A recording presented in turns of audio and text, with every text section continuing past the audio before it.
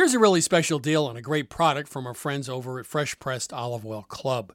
You can now receive a $39 bottle of artisanal fresh pressed oil free if you just pay $1 to help cover shipping. And there's nothing else you must buy now or ever. It's a wonderful opportunity because with olive oil, my number one rule is the fresher, the better. That's because the olive is a fruit, and olive oil is actually a fruit juice. Like any other fruit juice, extra virgin olive oil is at its glorious peak of freshness, flavor, and nutritional potency when fresh squeezed. And that's what's missing with so many supermarket olive oils. After sitting on the shelf for months or even years, they've lost their freshness and can't compare with just pressed EVU shipped direct from the new harvest. Here at Milk Street, we really like these oils' vibrant, grassy flavors, as well as the intoxicating aroma, just like a garden in a bottle. Prove it yourself with no obligation to buy anything ever. For your free $39 bottle direct from an award-winning artisanal farm, go to getfresh177.com. That's getfresh177.com. One last time, getfresh177.com. One size fits all seemed like a good idea for clothes. Nice dress. It's a t-shirt. Until you tried it on. Same goes for your healthcare. That's why United Healthcare offers a variety of flexible, budget-friendly coverage for medical, vision, dental, and more. So whether you're between jobs, coming off a parent's plan, or even missed open enrollment, you can find the plan that fits you best. Find out more about United Healthcare coverage at uh1.com. That's uh1.com. Burrow is a furniture company known for timeless design and thoughtful construction, and free shipping, and that extends to their outdoor collection. Their outdoor furniture is built to withstand the elements, featuring rust-proof stainless steel hardware, weather-ready teak, and quick-dry foam cushions. For Memorial Day, get 15% off your Burrow purchase at burrow.com/acast, and up to 25% off outdoor. That's up to 25% off outdoor furniture at burrow.com/acast. Icons, have you heard of Cozy Furniture? Now, if you haven't, Cozy's a North American company that thoughtfully designs furniture made for modern living. Cozy strives to provide really good furniture and a great furniture shopping experience with super elegant, high-quality products, fast delivery, and easy assembly. They have couches that are customizable, even customizable over time. So in the future years, you can add modules to them. I mean, they also offer washable rugs, wall shelving, credenzas, TV stands, accessories, coffee tables, sofas. Cozy has so much, and it's all thoughtfully designed furniture made again, for modern living. It's a really great experience when you're shopping at Cozy. They really have great customer service. I think it's fantastic. And I love the couches they offer, but they have so much. And that's what I love most is that you can customize those couches over time. Plus, all this stuff is elegant, affordable. Cozy offers things that are great value to customers with direct-to-consumer business structure. So that's why they're able to get it to you at those affordable prices. So transform your living space today with Cozy. Visit Cozy, that's COZEY.com. Again, COZEY.com. Cozy.com to start customizing your furniture now.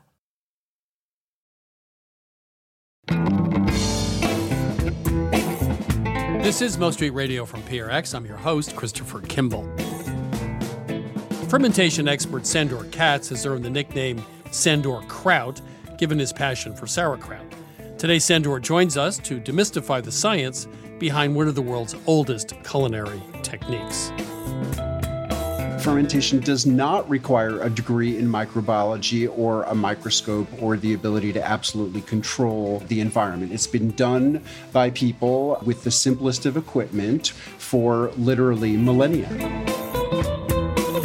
Also coming up, J. Kenji Lopez-Alt shares his favorite ways to transform leftover mashed potatoes, and we learn to make homemade Japanese-style curry.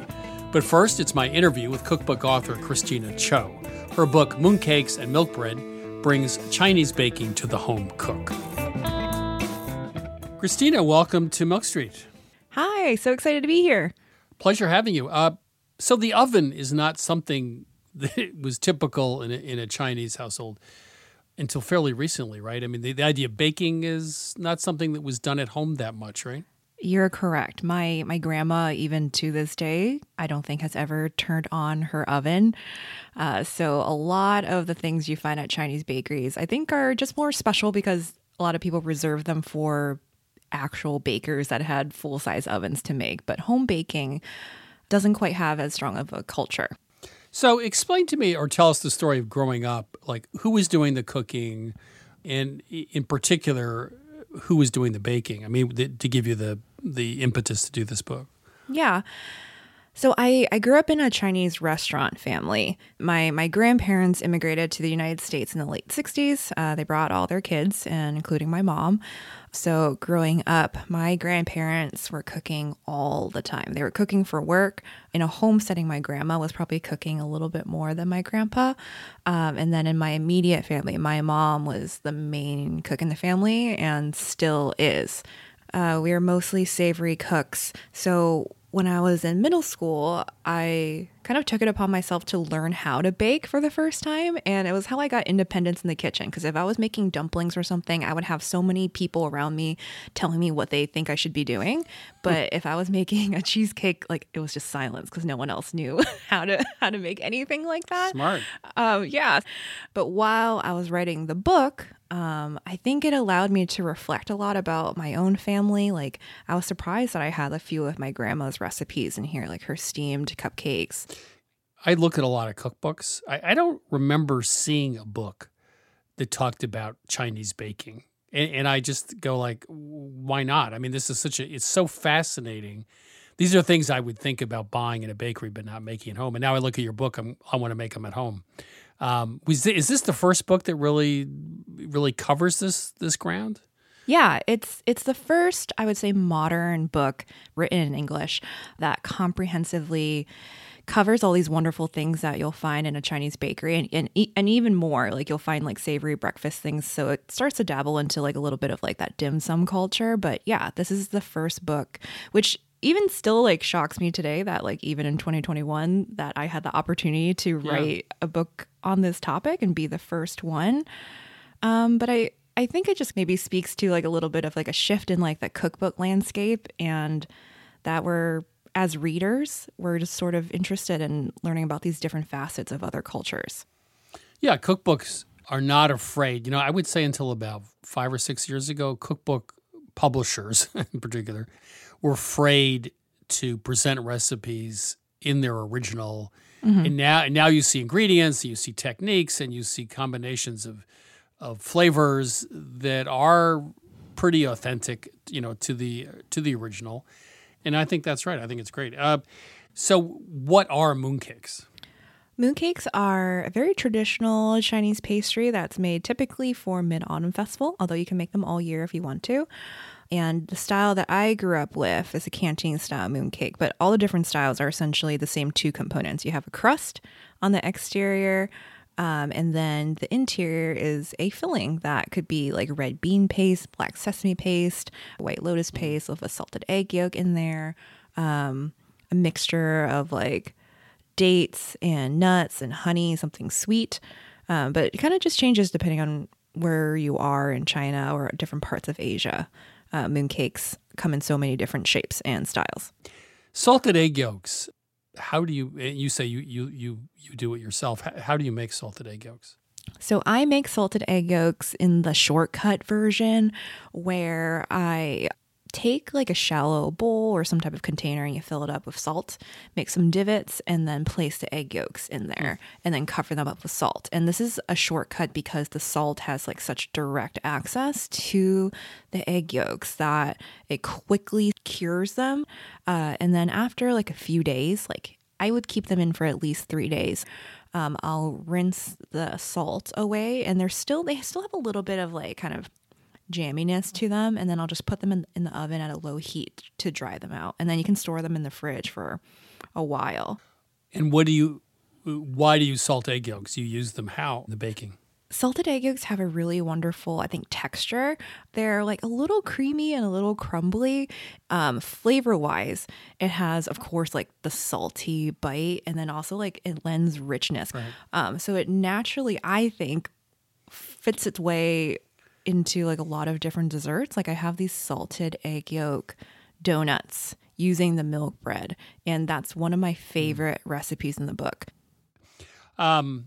Hot dog flour buns. Yeah. So you My obviously, favorite topic. Love talking about I know, this. but it shows you have a sense of humor and also like to be creative. So you want to just explain what it is? Yes. So hot dog flour buns are just like regular classic hot dogs, stuff that you would get for barbecues in the summertime. And they are wrapped in milk bread dough. And then you cut the hot dog into 6 pieces typically. And then you arrange those dough wrapped hot dogs in a flower shape. So like a piece in the middle, and then you have 5 petals around it. And then you let it proof and bake them. And you have these like really kind of like whimsical flower shaped buns that kids love, adults love them, everybody loves them. Okay, my kids are going to be eating this soon. You talk about steaming cupcakes. You want to talk about that? Yes, so I have my grandma's steamed cupcakes in there. They're called Fa Go, and my grandma typically makes them for Lunar New Year every year. A lot of the food that you make for like traditional Chinese holidays are symbolic, which I find poetic. And when you steam them, the legend or like the tradition about it is that the taller the cupcakes bloom in your steamer, the more good fortune and prosperity you're going to have throughout the year. Which made it a little nerve-wracking when I was testing that recipe because my first couple batches like weren't that awesome. But then I finally got it and I was like, okay, now I have good luck forever. Some of the recipes towards the back of the book, like mango mousse cake, which look fabulous, by the way, are some of the recipes things that are just your inventions or these coming from other traditions or what? I would say that the book is maybe 50-50 classic Chinese bakery items, or at least like flavor combinations like the mango mousse cake. And then the other 50% are more like my unique creations, but using a lot of the same principles, of course, that I've witnessed or learned from Chinese bakers. So I felt like I needed to include things like pineapple buns, egg tarts, because you can't have a Chinese baking book without those things in there. But then also keeping true to me and the way that I work, I love to be creative and come up with unique flavor combinations and recipes. And I think that's also very similar to how Chinese bakeries are run. They're really whimsical, and I think every Chinese bakery is a little different depending on where they are. And you never know what you're going to find. Christina, it's been a great pleasure. Thank you so much for being on Milk Street. Thank you so much for having me. That was my interview with Christina Cho. Her latest book is Mooncakes and Milk Bread, Sweet and Savory Recipes Inspired by Chinese Bakeries. Right now, my co-host, Sarah Moulton, and I will be answering your cooking questions. Sarah is, of course, the author of Home Cooking 101, and she also stars in Sarah's Weeknight Meals on public television. Chris, sometimes I get in a rut and I get really bored with my own cooking. Do you ever get bored with yours? Well, you mean do I get bored cooking or do I get bored because I can't come up with something interesting? The latter. Sure, but then there's always the glass of wine, and that always makes it so much better. I use basic things like maybe Japanese noodles or Italian noodles, or I use rice or I use beans. I just put things on it that have tons of flavor. I don't think about dinner as dinner. I eat almost everything in a bowl, a fairly small bowl, because I've been eating in the office all day, which I'm stuffed by 5. So I'll have a small bowl of udon noodles with a little simple sauce on it, and maybe little scallions or something left over from the fridge. So I'm very happy with something simple as long as there's a strong flavor there. So I think the key for me is finding it's the Urfa pepper or the Turkish chili pepper or the soy sauce or the lime juice or whatever it is, the ginger. That's the thing that saves you from boredom. Okay, fair enough. That wouldn't fly in my household. What, just udon noodles with a little soy? No, I don't think so. And 2 glasses of wine. You're cooking for an audience. Yeah, I know. Your husband. Yeah. So anyway, I'm cooking for my own personal consumption. Okay, well, that's easy. I answered your question. You did. All right, let's take some calls. Welcome to Milk Street. Who's calling? This is Johanna, Hi, Johanna. Where are you calling from? just outside of Austin in Pflugerville, Texas. Oh, how can we help you?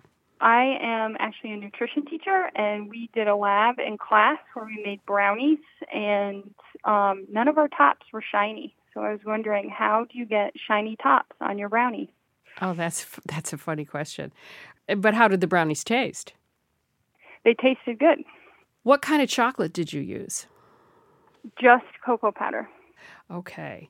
Well, apparently, King Arthur Flour, are you familiar with their website? Yes, I am. They did a whole test about this to figure out how you get that shiny top and what indeed creates it. And after numerous tests, they came up with the conclusion that if you used chocolate chips in the recipe, in addition to the cocoa, you ended up with a nice shiny top. Now, the explanation, not quite so clear. It has something to do with the egg and the sugar sort of forming a bit of a meringue on top. But who knows what else is in chocolate chips that they would create this situation. I don't know. But that seemed to be the one thing, adding a couple of cups of chocolate chips at the end of the recipe. Well, so we made 70 of these with all the students. And yeah, so we did quite a bit of testing on this recipe. And there were 2 students who achieved a shiny top. So I was hoping the answer would be more of a procedural type of thing. So do you think that whipping the egg and the sugar together even more would help us out a little? Yes, I do. Is that what they did? They kind of did it more independently. I didn't see how much stirring they did versus the other groups, but I saw, their batter looked the same as it was going in, and then when I saw their final product when it came out, it was shiny. Here's my take. I heard the same thing about chocolate chips. It doesn't make any sense to me unless, and Sarah may be right about this, there's some other stabilizer or other ingredient in chocolate chips, because it's not just cocoa and sugar, which is causing that to happen. The other way of looking at it, Stella Parks, the well-known baker, would say you need the sugar to rise to the top of the brownie where it's going to become glossy when baked. And the way to do that is whip the eggs in a way where you almost create a little bit of a meringue.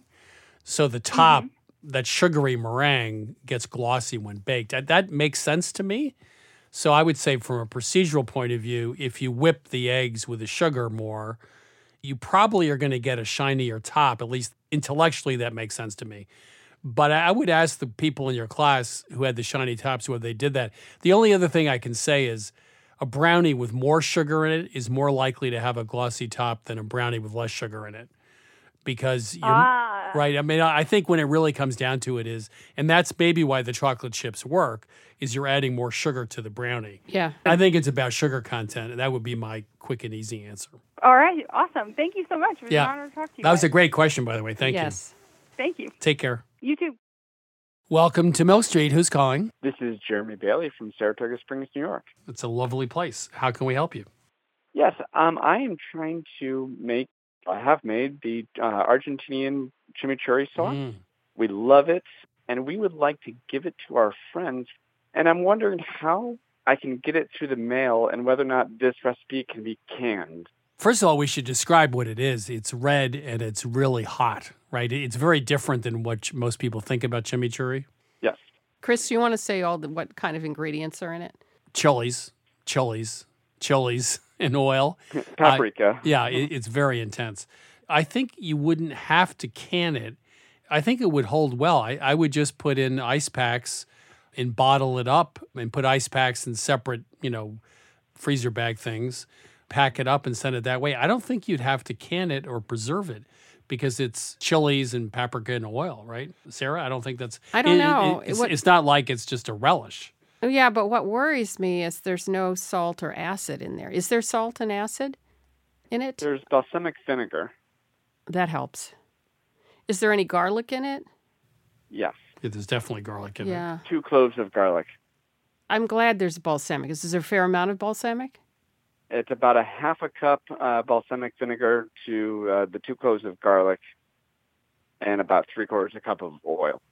And then the chilies. I think that would do it. I think you'd be okay. I would send it overnight, have freezer packs in it. I think you're fine. And there's salt. You said there is salt. Yes, a bit of kosher salt. We should just say again how good this is. I mean, this is one of those. It's delicious. My editor was there a year ago. He came back, and we've had chimichurris before. It didn't look anything like chimichurri. No. He's served with steak. No. And it's just incredibly intense and delicious. So the only worrisome thing is the garlic. And I think because of the vinegar, it's probably fine. The concern is that when you put a non-acidic ingredient in oil, like garlic in particular, you have anaerobic environment, no air. You end up with a possibility of botulism. But I think we've got enough acid. We're okay. It's so delicious. We want to share it with everybody. That's very sweet. Probably even drizzle it on scrambled eggs. It would probably go on almost everything. All right. All right, give that a shot. Thanks for calling. Yes. Thank you so much. All right, Jeremy. Bye. This is Milk Street Radio. If you need help in the kitchen, give us a ring anytime at 855-426-9843. One more time, 855-426-9843, or simply email us at questions@milkstreetradio.com. Welcome to Milk Street. Who's calling? Hi, my name's Sarah. I'm calling from the Upper Valley in New Hampshire. How can we help you? I was hoping to get my fiance a really good quality chef's knife, and I was wondering if you guys had any suggestions. Oh, boy. Oh, dear. You really... Oh, Sarah's going to go and get a cup of coffee. Here comes World War III, actually. Well, I'll try to keep this short and polite. I would not buy a chef's knife. Oh. A chef's knife is designed based on a medieval dagger design. And for most people, they're too much knife, and the weight balance isn't great, and they're hard to use unless you're really experienced. The other thing you could think about is buying a Chinese cleaver, which is a 4-inch deep knife. And I use them all the time, and I find them safe to use. I use them for slicing garlic. I use them for everything. So a Chinese cleaver or a Japanese vegetable knife called a nikiri. I mean, a Japanese knife, some of them are just extraordinary, and they're really much more distinctive than a typical chef's knife. And Sarah's going to now tell you why you should always buy a chef's knife. Well, Sarah? I'm going to try to be brief, but there's two main styles for a chef's knife, and a larger one, a 10-inch, as opposed to an 8-inch, does all the work for you. But the other thing is the sweet spot, where you do the balance of your work when you're chopping, is the part of the knife that's closest to the handle, right? You don't do that much with the tip. And so on a 10-inch knife, you have that much more real estate where you need it, at the sweet spot. It's a bigger knife. There's more area to chop more things. So what they say generally about Japanese knives is they're lighter weight, they're sharper knives, they have a different angle, they're not made for left-handed people. The problem with the European chef's knife is those knives are thick blades. And it's a heavier knife. And you're pushing more metal through the food. However, one could argue if you're doing the rocking motion, when you take the knife up in the back to rock, it just naturally comes down. You should never be forcing the knife. The knife should just do its thing. Whether you have a Japanese knife or a German knife, though, the most important thing is that it be sharp. Pick up the knife and hold it, and make sure that you feel comfortable. The blade from the tip to the heel is under your control. And I find a lot of European chef's knives, you feel out of control. There's too much blade, there's too much weight. So if you feel comfortable with it and the whole thing feels like it's part of your arm and your hand, great. And that's my Zen-like ending. I actually agree with that assessment because different handles feel different ways too. And different weights and different balance. So that's great advice, you guys. Thank you so much. Yeah, thanks for calling. Okay, and congratulations on your engagement. Oh, thank you so much. It's a wonderful thing. Bye, guys. Okay. Thanks again. Bye. You're listening to Milk Street Radio. Up next is my conversation with fermentation expert Sandor Katz. That and more after the break.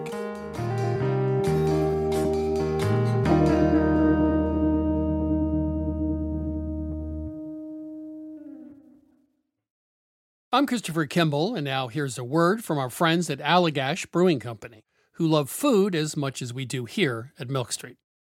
Hi, this is Jason Perkins. I'm the brewmaster at Allagash, and I've been making Allagash White in Portland, Maine since 1999. So a white beer is a very old style of beer. Traditionally, it was brewed with spices of some type, typically coriander and orange peel.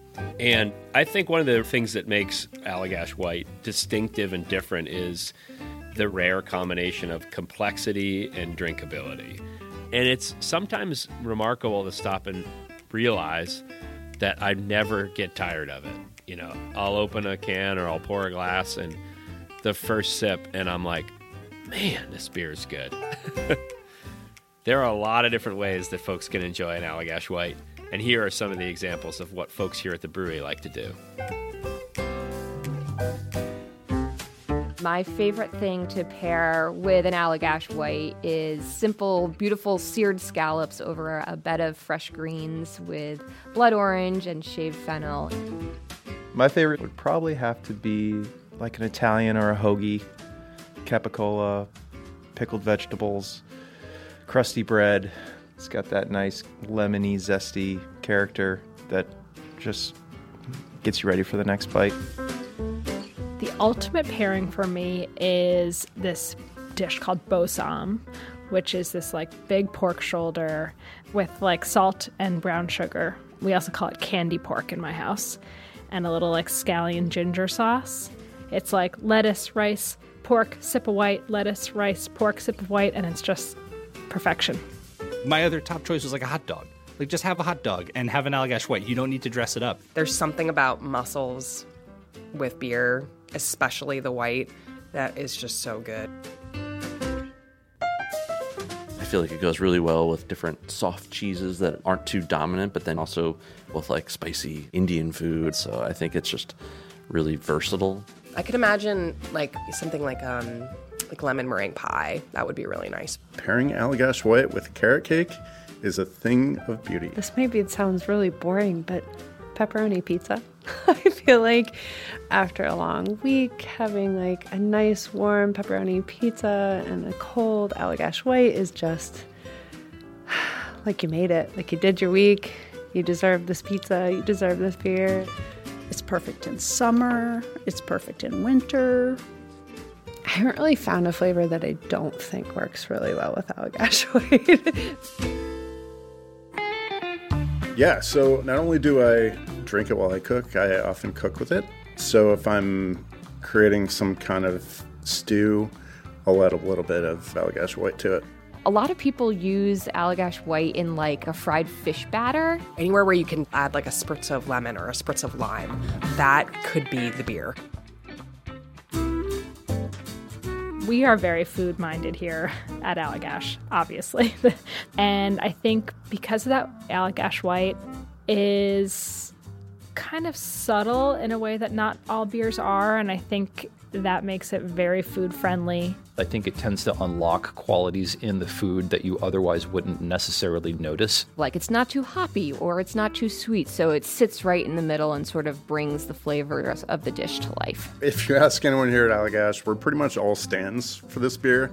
We love it so much because every time you have it, you pick up something new.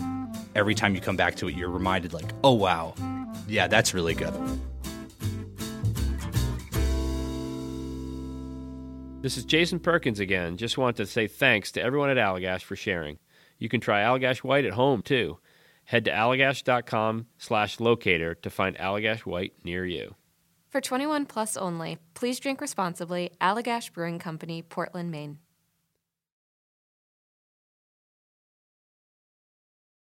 This is Most J Radio. I'm your host, Christopher Kimball. Right now, it's my interview with fermentation expert Sandor Katz. His latest book is Sandor Katz's Fermentation Journeys, Recipes, Techniques, and Traditions from Around the World. Sandor, welcome to Milk Street. Thanks so much for having me. You wrote, when all things die, all of that stuff decomposes. So I think fermentation is very closely related to death, and I find it weirdly comforting. So before we get into the specifics, death and fermentation? Well, I mean, in general, living tissue does not ferment. Fermentation is a phenomenon of microorganisms consuming nutrients from plant or animal material that's no longer alive. And it's, just an important piece of the recycling of elements into further life. So that's the basis of soil fertility and so much more. So the reason you find it comforting is that fermentation is about transition, it's about recycling, it's in fact about renewed life in some way? Yeah, I mean, it's not reincarnation as we think of it as, sort of discrete souls, but fermentation is the reincarnation of matter into further forms of life. It's how life really recycles itself. So in its simplest form, what is fermentation? And in the simplest possible recipe, how do you do it? Well, I would describe fermentation broadly as the transformative action of microorganisms. Generally we reserve this word to describe intentional or desirable transformations of microorganisms rather than decomposition. I mean, everybody everywhere eats and drinks products of fermentation every day. Coffee is fermented, bread is fermented, cheese is fermented, cured meats are fermented, condiments involve fermentation, chocolate and vanilla are fermented, alcoholic beverages, olives, pickles, and sauerkraut and kimchi. I mean, just a vast range of the foods and beverages that people eat are produced by fermentation. So how does the preservation part work chemically within a fermentation? Well, I mean, it's really biologically more than chemically, but, the lactic acid bacteria, which are a broad group of bacteria that are capable of digesting carbohydrates. And one of the byproducts of that digestion is producing lactic acid. And the vegetables are preserved by the acid. And so, that's true whether we're talking about lactic acid from fermentation or acetic acid, which is the acid that's in vinegar, which actually is produced by a fermentation. But in either case, it's the acidity that's enabling the vegetable itself to be preserved and also protecting it from the possibility of pathogenic bacteria, because very conveniently for us, none of the bacteria that we regard as pathogens can survive in a sufficiently acidic environment. I mean, cheese is a manifestation of practical strategies to preserve milk. Right. Sauerkraut and pickles are practical strategies to preserve vegetables. Many realms of fermentation are driven by their effectiveness at preserving food resources. So one of the things you do in your new book is to dispense with the notion of fermentation requiring equipment or a tremendous amount of skill. So do you think that that's still a problem for people that think fermentation requires a science lab as opposed to some water and some salt and, a couple other things? Well, I think for many of us who were born and raised in the context of what I would describe as the war on bacteria, it's easy to project upon the phenomenon of fermentation complexity. That it would require a laboratory, that it would require the ability to absolutely control environments.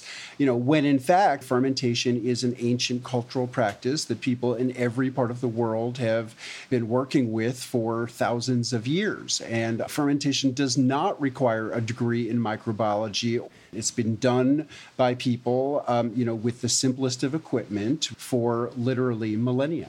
So what's the difference between pickling, like a pickling liquid, and fermentation? Well, I would say that pickling and fermentation are overlapping concepts. So fermentation is the transformative action of microorganisms. I mean, pickles can be fermented. I mean, I grew up eating what we call in New York sour pickles. They're, cucumbers in a saltwater brine solution with garlic and dill. And during that fermentation, carbohydrates from the cucumbers get transformed into lactic acid, and the lactic acid is what preserves it.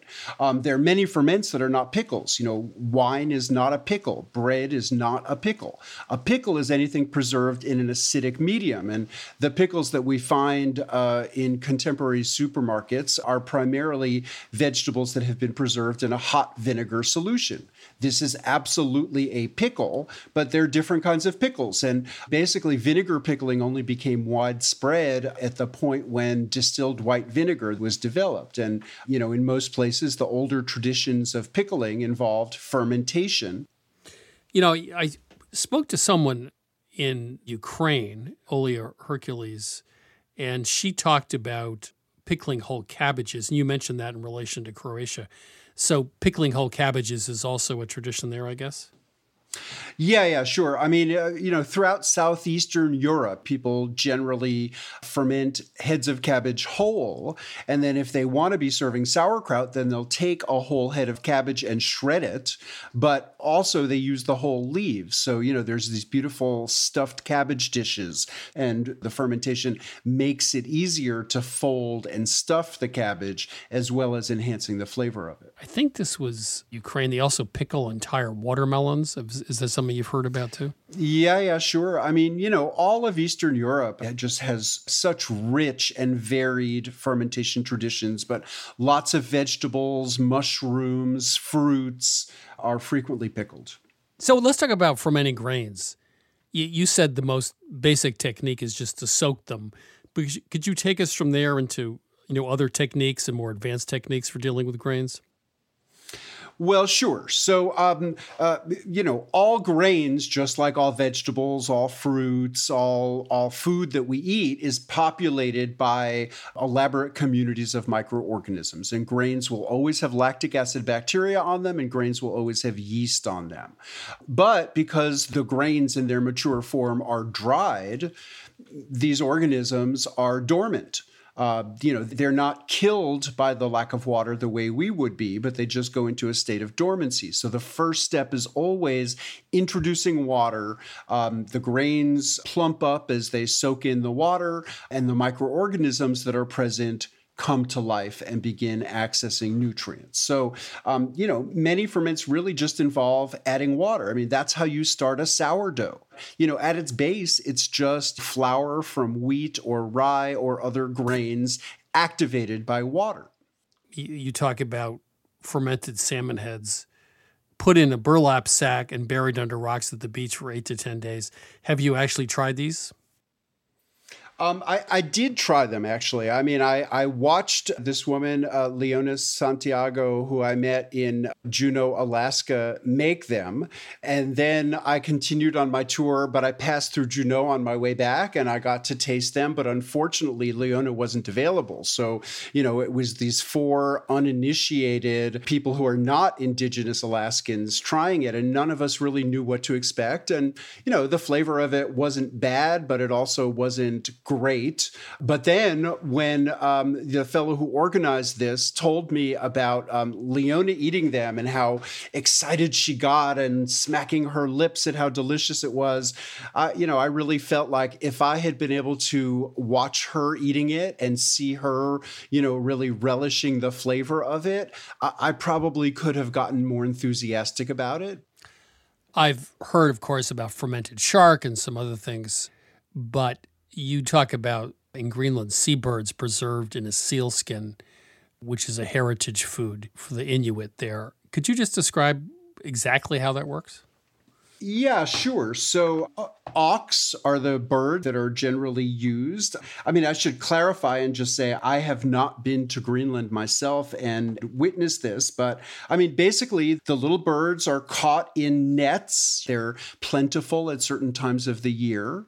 And then there's a way that they hold the bird tightly that stops its heart. And then they cool off the dead birds to ambient temperatures, pack them in the skin of a seal, filling the skin, sewing it together, using some blubber to seal the seams, and then, basically putting it under a rock to protect it from scavengers. And then it just sits for some months. It's a very practical strategy for taking the abundance of the summertime to use it during the winter when there's not a lot to eat. You obviously are all in fermentation. do you have, besides it's intellectually interesting, besides it's just fascinating from a culinary point of view, do you buy into this notion that having a diet that includes, well, we all eat fermented foods, but includes a higher percentage or amount of fermented foods is definitely a way to a healthier, longer life, or not?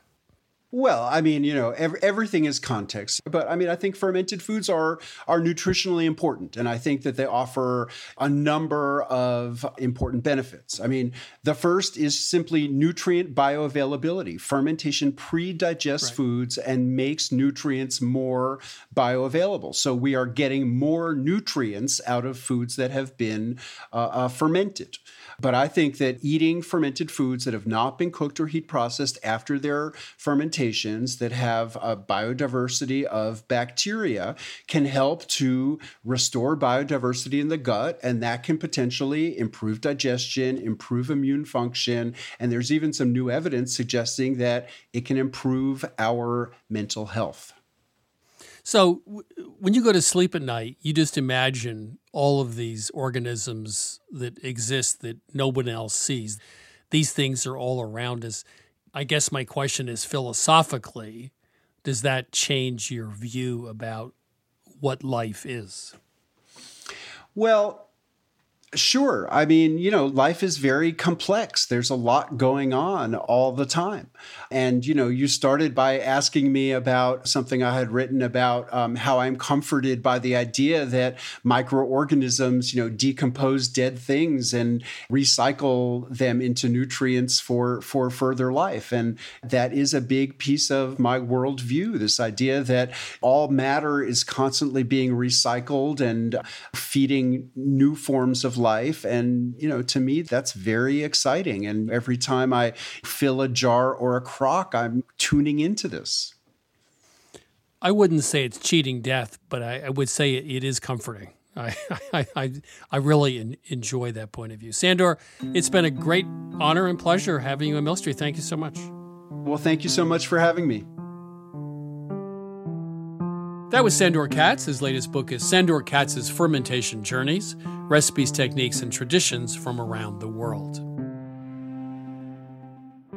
Once in a while, someone asks me about the meaning of life, and my answer is, well, I just have no idea. Yet Sandor Katz believes that life and death are intimately connected through recycling, and he means one form of life simply transforms into another. So in other words, life is like sauerkraut, and fermentation is the doorway to something greater. You're listening to Milk Street Radio. It's time to chat with Lynn Clark about this week's recipe, Japanese-style chicken and vegetable curry. Lynn, how are you? I'm doing well, Chris.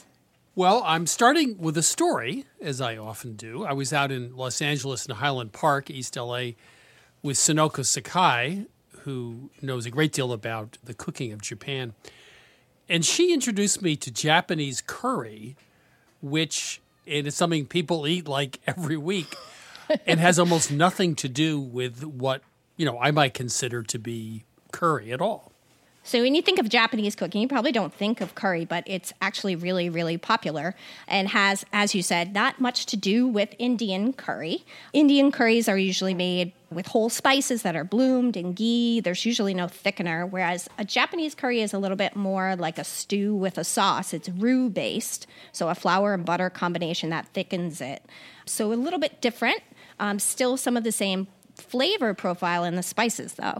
So curry now, I guess it's really a convenience food. You can buy it in pouches, right? I mean, it's you don't even have to cook it at home, right? You really don't have to do much cooking for it. You can buy it kind of in a package already pre-done. You can also buy what they call curry bricks, which is the spices and the roux in a firm little cake. You just add that to your mix, and it thickens it and adds all of the flavor in one fell swoop. So in essence, it's a sauce, a spice sauce you can put on just about anything. Yes, and Sonoko kind of showed us her version, which her version is a from-scratch curry spice blend. And then hers had chicken and some vegetables. Her spice blend has some of the usual suspects that you would find in a curry powder. There's some warm spices like cinnamon, ginger, cumin, coriander, turmeric. But it also had dried shiitake mushrooms, which that kind of adds that little bit of, more of the Japanese flavor to it. So in India, a curry is not so much a recipe as a method, a 5-step method. Right. Is there a basic method to this version? I mean, it's similar to how you would make a stew. We cook some onions, we add chicken, garlic, ginger, then we add the flour into the butter and cook that flour until it gets nice and brown, almost like you would do to make a gumbo. You want to add a little bit of flavor from that flour. Then we add that curry powder, some water, carrots, potatoes, bell peppers, let those cook until they're tender. And then at the very end, again, a little bit more of the Japanese flavor. We add in some soy sauce, some mirin, and a little bit of black pepper. So this curry is served with, it has potato in it. Do you serve it with rice or what? You can serve it over white rice. You can serve it as Sunoco Sakai does over a mixed grain rice. So you could use farro, you could use amaranth, whatever you're really into. Or you could serve it over udon noodles if you wanted. It's kind of really up to you how you want to do it. Lynn, thank you. A Japanese-style chicken and vegetable curry. It is, in fact, the most popular recipe in Japan. You're welcome. You can get this recipe for Japanese-style chicken and vegetable curry at milkstreetradio.com. This is Milk Street Radio. Coming up, J. Kenji Lopez-Alt shows us how to turn leftover mashed potatoes into a delicious new meal. We'll be right back.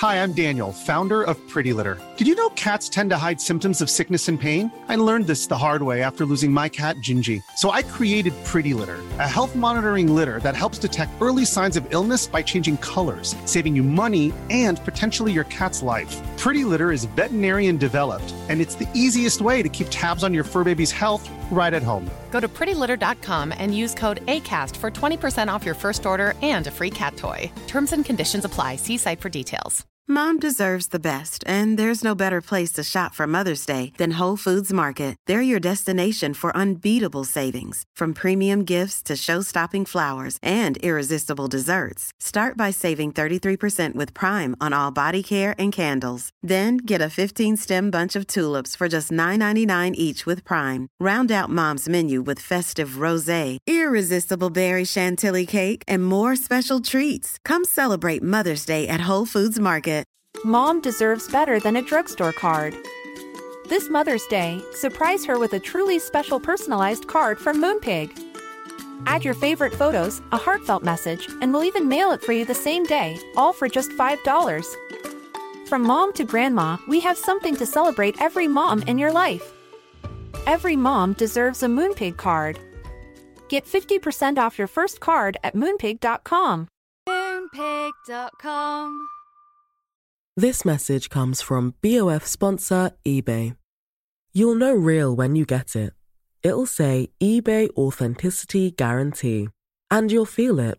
Maybe it's a head-turning handbag, a watch that says it all, jewelry that makes you look like the gem, or sneakers and streetwear so fresh every step feels fly. eBay gets it. So look for the blue check mark next to that thing you love. And be confident that every inch, stitch, sole, and logo is checked by experts. With eBay Authenticity Guarantee, you can trust that feeling of real is always in reach. Ensure your next purchase is the real deal. Visit ebay.com for terms. Hey, this is Chris Kimball, and I need your help. We're working on a story about the battles we all have in our home kitchens. Maybe you're tired of your partner telling you how to cook, or maybe they always leave a mess, or maybe you're frustrated by your loved one's highly restrictive diet. We want to hear about your kitchen dramas, from the biggest food fights to your everyday grievances. You can leave us a voicemail at 617-249-3167, 617-249-3167, or send a voice memo to radiotips@177milkstreet.com. One more time, call us at 617-249-3167, or email us a voice memo at radiotips@177milkstreet.com. Please include your name and where you're calling from, and thank you.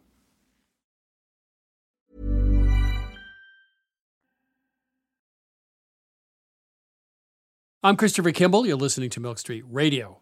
Right now, Sarah Moulton and I will answer a few more of your cooking questions. Welcome to Milk Street. Who's calling? This is Joe from Houston. Hi, Joe from Houston. How can we help you today? Well, I live in a high-rise, and that presents some unique cooking limitations. I have a hooded exhaust vent, but even at full speed, it doesn't do a great job of removing cooking-related smoke. So one of my favorite things to do before we moved to the high-rise was roasting a chicken. But roasting a chicken at 450 or 475 at the beginning generates so much smoke that I've set off the smoke alarm. I've tried the slow approach of 300 degrees for maybe 3 hours, which takes forever. So I'm looking for tips. What can I do to make great roast chicken but not generate all the smoke? Do you have windows you can open? No. That's rough. The interesting thing is that when I use the convection feature as opposed to the non-convection feature, it seems to generate a whole lot more smoke. Yeah, it's forced air, but that is one of the times that you would want to use the convection feature on your oven because it does end up with a crispier chicken. So what kind of pan? I've used a standard roasting pan with a rack. Mm-hmm. I've used a smaller roasting pan that's maybe a baking sheet. It doesn't seem to make any difference. Right. I put it on a bed of vegetables without a rack. That doesn't seem to change the outcome. Really? The bed of vegetable? Because that was going to be one of my suggestions. But really, hands down, the most important thing is an impeccably clean oven, in my opinion. Otherwise, there's just no way to avoid it. The oven gets cleaned fairly regularly. And the last time I did this a few weeks ago, we used the thinnest rimmed like a baking sheet. That was 300 degrees for 3 hours. Like I said, the chicken came out fine. The skin wasn't as crisp. No. It was tasty, it was done, but it isn't the same. No, it isn't. The other thing you could do is spatchcock the chicken, and then it would cook in a shorter period of time. You could do it in a high temperature. You probably wouldn't generate quite as much smoke. But I know Chris has something to say about this. So here's what I do. I put it on a rack. I use a half baking sheet, and I use about 400 degrees. Maybe 425. So I would try splitting the difference. I mean, you said 300 degrees versus 450, 475. I don't have a smoking problem at 400. I do spatchcock it most of the time because I find that dark and white meat cooks evenly. So I would spatchcock at 400 degrees at probably an hour to an hour and 10 minutes, something like that at that temperature, hour and 10. And it doesn't seem to have a problem. The other thing you could do if you really wanted to is just use a bunch of salt, like coarse salt at the bottom of the pan, or potatoes. Both of those absorb the grease and the drippings. The salt will take care of the problem. But I would say 400 degrees, spatchcock it on a rack. I do that almost every Sunday, and I don't really have a problem. I'll give it a try. All right. Let us Thank you very know. much. Okay, Joe. You bet. Okay, take care. Thank you. Bye-bye. This is Milk Street Radio. If you have a kitchen mystery that needs solving, call us, 855-426-9843. That's 855-426-9843. Or email us at questions@milkstreetradio.com. Welcome to Milk Street. Who's calling? Hi, this is Sarah from Kentucky. How are you? Doing well. How are you? I'm pretty good. How can we help you? 2 weeks ago, I baked a carrot cake, and I followed the ingredient list as prescribed, except I added 2 extra ingredients. I added some ginger and some golden raisins to it. When it came out of the oven and we cut into it, there were these green specks throughout it, a third the size of a blueberry, and we have no idea where they came from. So I was wondering if you all had any ideas. Yes, it's probably the baking soda. Was there baking soda in the recipe or baking powder? There was. How much was there, roughly?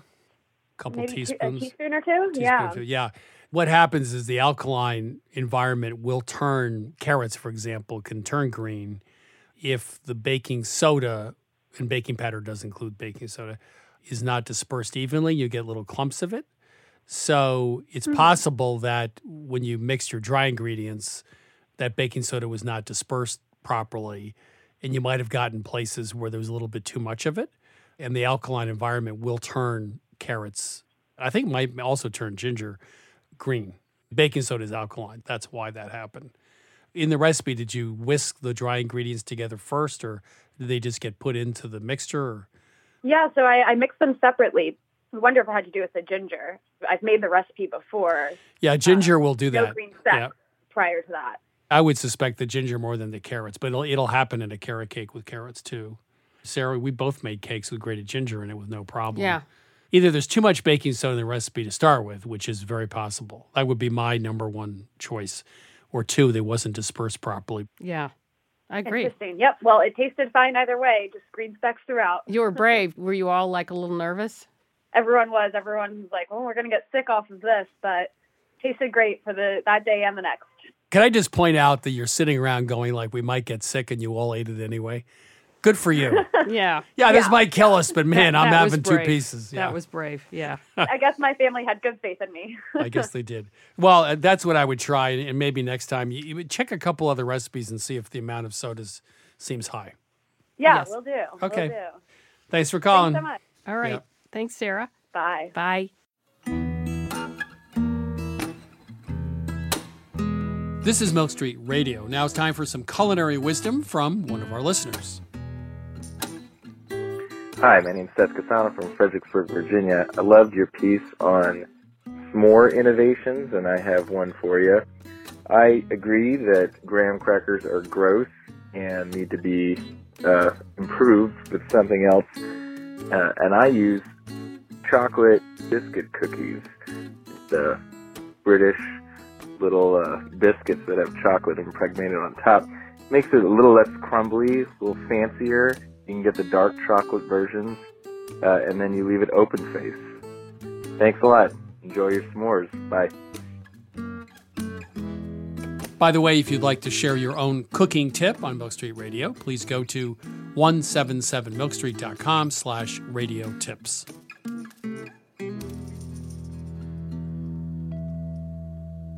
Next up, it's food writer J. Kenji Lopez Alt. Kenji, it's been a while. How are you? I'm doing well. How are you? I'm good. So what have you been up to? Well, we discovered, we live in Seattle now, and we discovered that there's a U-Pick farm about half an hour away from where we live. And so we brought my daughter there a few weeks ago, and she got very excited about pulling potatoes out of the ground. So we came home with like 20 to 30 pounds of potatoes. And so for a long time, we were just kind of swimming in mashed potatoes. And so I started trying to find all the different ways I could to recycle leftover mashed potatoes, because as you know, mashed potatoes are great when they're freshly made, but you refrigerate them overnight and they get kind of mealy and unpleasant. So and so I had a few different methods of recycling cold leftover mashed potatoes that I thought you might be interested in. Croquettes, anyone? Yeah, croquettes is a good way. But these are all relatively simple. The first one is to make boxty, Irish potato pancakes. And the way I do those is I do a very simple formula. So an equal amount by volume of leftover mashed potato, fresh grated raw potato that you rinse and squeeze the moisture out of, and flour. And then for every cup of potato, you add an egg. And what I really like to do is add a ton of either sliced leeks or onions or scallions, as well as sliced kale or cabbage. I particularly like kale because my daughter loves kale. But you add a ton of that to that mixture as well, so almost like equal parts. And then you fry it in pancakes, like a good amount of oil. So like almost like you're making a latke, like a quarter inch of oil, and it takes about 3 to 4 minutes per side. And we serve that for breakfast with a fried egg on top, and it's delicious. Another one is to make a soup out of it. So we make a Portuguese-style caldo verde, so like a greens and potato soup. This is another one of those combining kale and potato. You could use collard greens, but essentially what you do is you just take your leftover mashed potatoes, you first sweat some onions or leeks and garlic in butter or olive oil, and then add some leftover mashed potatoes, enough stock just to thin it out into a soup-like consistency. And then once you have that at a simmer, add in a bunch of handfuls of very finely shredded hearty greens like kale or collard greens, and let that simmer for about 20 minutes. And that is a delicious soup. It's it's the national dish of Portugal, but you can make it with leftover mashed potatoes in it. It works very well. And then the final one is just to do it the classic French way, which is to make pomme d'or. My French pronunciation is horrible, but golden mountain potatoes, where essentially you just take leftover mashed potatoes and add eggs and cheese to them. So what I do is for every 2 cups of mashed potatoes, I'll add an egg and about a half cup of grated cheese. You can use cheddar, Gruyere would be the classic, but you can use cheddar, any kind of good sort of melting cheese. And then you pile that into a casserole dish, dot it with butter on top, add some more grated cheese on top if you want, and then bake it at 400 degrees for 30 to 40 minutes. And it turns into almost like a potato souffle, so it gets a very different texture from the mashed potatoes the way they were when you first made them. They get this kind of nice puffy texture with a nice golden top. I love that. Well, you sound like Julia Child now only because she thought in terms of formulas, right? Mm-hmm. I mean, she do like a creme caramel as 1 egg per cup of whatever. Yeah. And that's how, when you get to be at a certain point cooking, you think about ratios, which means you can improvise at the drop of a hat, right? Yeah, I mean, I think, you kind of have to think that way when you're working with leftovers because you don't know if you're going to have a cup of leftover mashed potatoes or 3 cups, so you kind of have to be able to improvise like that. So yeah, definitely learning those ratios really helps. And of course, like recipes like this, it's like, even if your ratio is a little bit off, it's like add 3/4 of a cup of cheese and it's not going to like break the recipe, right. If you like it cheesier, go ahead. So a lot of these things are kind of just like improvise as you go along. It's very difficult to, any of those recipes, it's very difficult to like fundamentally break them to the point where it's going to taste bad, Yeah, this is not like making meringues. Right. Where it will always end in disaster. Absolutely. So, Kenji, thank you so much. Improvising with leftover mashed potatoes. Now my repertoire is 10 times bigger. Thank you. Thank you.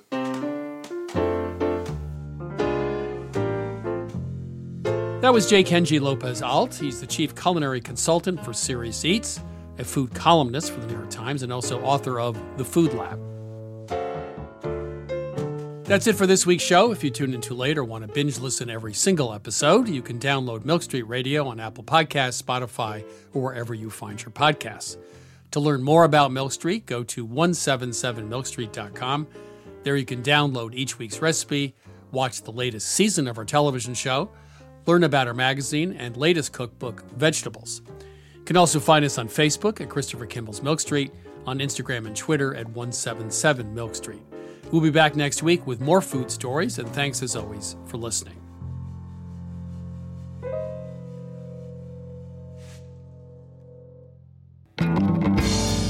Christopher Kimball's Milk Street Radio is produced by Milk Street in association with GBH, executive producer Melissa Baldino, senior audio editor Melissa Allison, producers Sarah Clapp and Jason Tereski, production assistant Amelia McGuire, and production help from Debbie Paddock.